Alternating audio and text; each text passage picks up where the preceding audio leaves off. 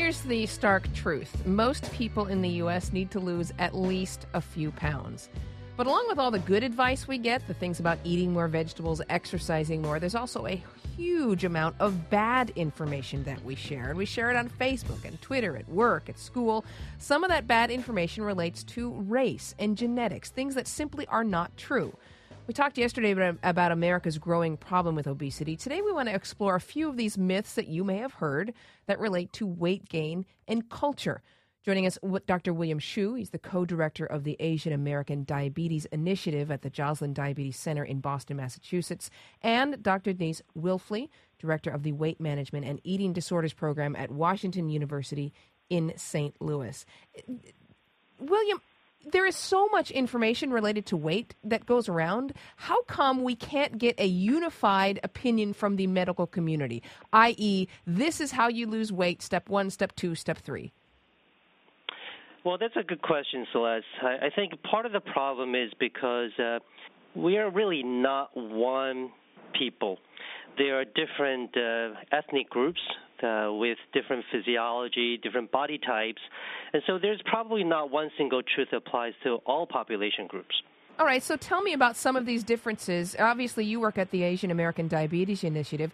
Are there certain things related to weight that, say, only pertain to Asian Americans? Well, that's a good question.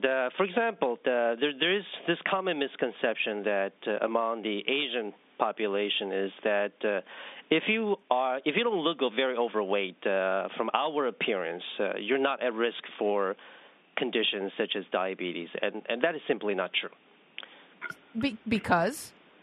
Well, because the definition we use to gauge whether the person is overweight or obese is actually different in different population groups. And most Asian Americans with diabetes fall under what we consider normal weight. Okay. And so it's very important for the community as well as for the medical professionals to recognize that so that we won't give false information. It's so different, in fact, that there's actually a separate BMI, body mass index, that's used for Asian Americans, and it turns out Asian Americans have a higher risk of developing diabetes than Caucasians. Is that correct? You're absolutely right. And this is not only happening around the world, but here at home in places such as New York City, where we have a lot of good data, most Asian Americans with diabetes are really considered normal weight. All right, let's turn now to Dr. Denise Wilfley, who's with the Weight Management and Eating Disorders Program at Washington University in St. Louis. Denise, I wonder if you have patients coming in who kind of have misguided beliefs about their race or their culture and how that may be responsible for their weight. We have many black women who are surprised to know that they actually have an eating disorder. They have recurrent binge eating, loss of control eating, where they can't stop themselves, but in the past they thought of themselves as more diet program failures and really didn't know that they had an eating disorder. I mean, what is the line between a diet program failure and an eating disorder? When does somebody cross over that line? Individuals with binge eating disorder, which is a diagnostic category that will likely be included in the upcoming DSM-5.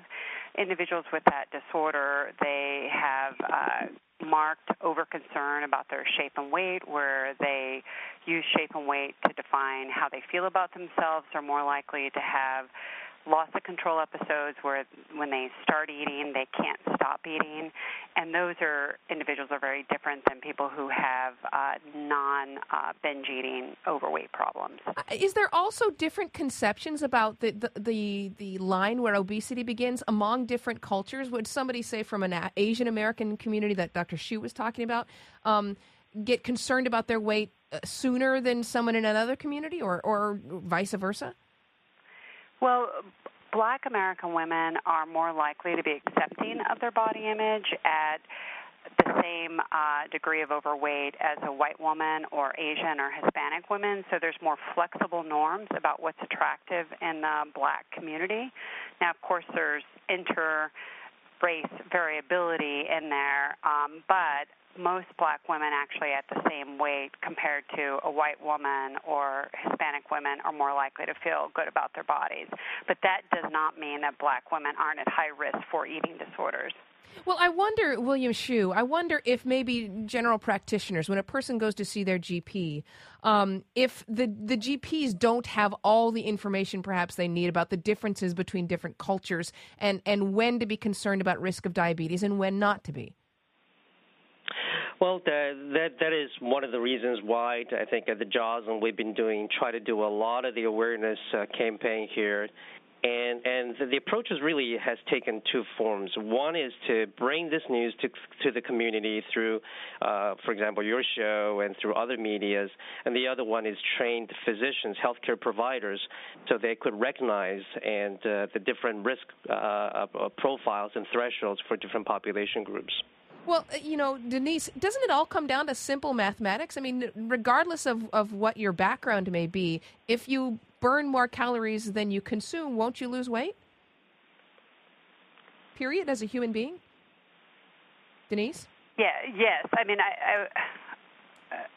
I was just trying to understand what you're asking. Well, I mean, we're talking about differentiations between races and cultures. But when it comes to the effort to lose weight, isn't it basically the same calculation?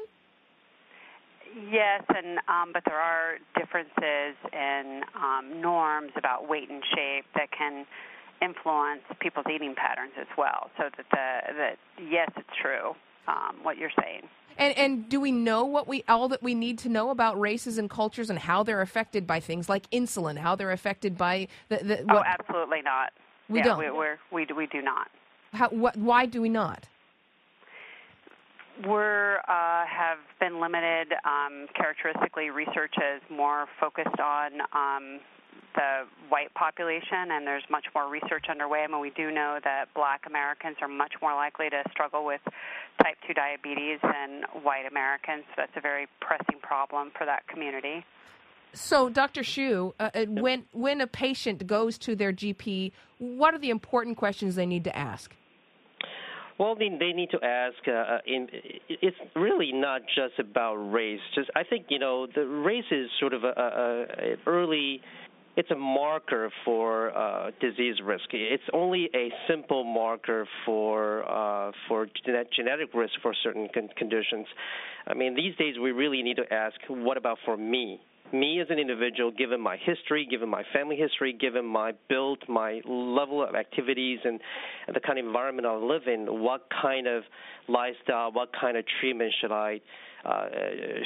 be individualized for me. So while race is very, very important as a discussion because it impacts not only our genetic risks but also our belief system and the way we accept and interact with certain treatment, but it comes down to individuals. So I would ask the doctors, what is the right weight for me, rather than sort of lumping it all together into a race or a ethnic group. And does that differ largely, Denise, from the advice you'd give to, say, a black American? No, I think it is. There are differences based on race, but it's all about a one-size-fits-all doesn't work. And so really trying to look at these unique factors is very important. But I think the main thing, too, is for individuals who are black or Hispanic, thinking more largely that eating disorders are not culture or race-bound, and really to make sure that they're not suffering from an eating disorder and that could be blocking their weight loss efforts. That's Dr. Denise Wilfley, Director of the Weight Management and Eating Disorders Program at Washington University in St. Louis, and Dr. William Hsu is co-director of the Asian American Diabetes Initiative at Joslin Diabetes Center in Boston, Massachusetts. Thanks to both of you. Oh, thank you. And we've been getting responses from you on this in conversation as well. My name's Margaret. I live on Cape Cod. I have a daughter who's 25 who came home from college at 240 pounds and has now gone down to 158 and is on a pursuit to get even less than that at 5'4". And we want to keep them coming at 877-8-MITE. The conversation about the obesity crisis in the United States, not only what causes it, but how to deal with it.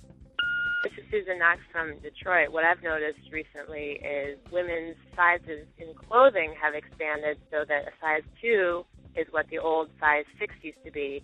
They say it's about self-esteem, but I wonder if it's enabling us to be fatter. Give us a call at 8778-MY-TAKE. We're also talking about, a job pitch. No, let's not spend hours talking about your resume and all the interesting things you did in college. Let's just give you 30 seconds to pitch your dream job. This is Sally in Tennessee. This is the job I've studied, trained, and worked for all my life. Here's my portfolio of similar work I've done for other companies and organizations, some paid and some volunteer. I'd be happy to do a similar project for your company as a sample for you before you hire me. 21 seconds. I'm John Hockenberry. I'm Celeste Headley. This is The Takeaway.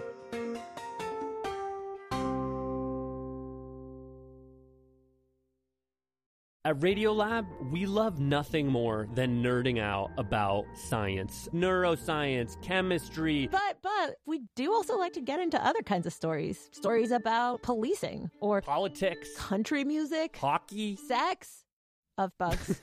Regardless of whether we're looking at science or not science, we bring a rigorous curiosity to get you the answers. And hopefully make you see the world anew. Radiolab, adventures on the edge of what we think we know. Wherever you get your podcasts.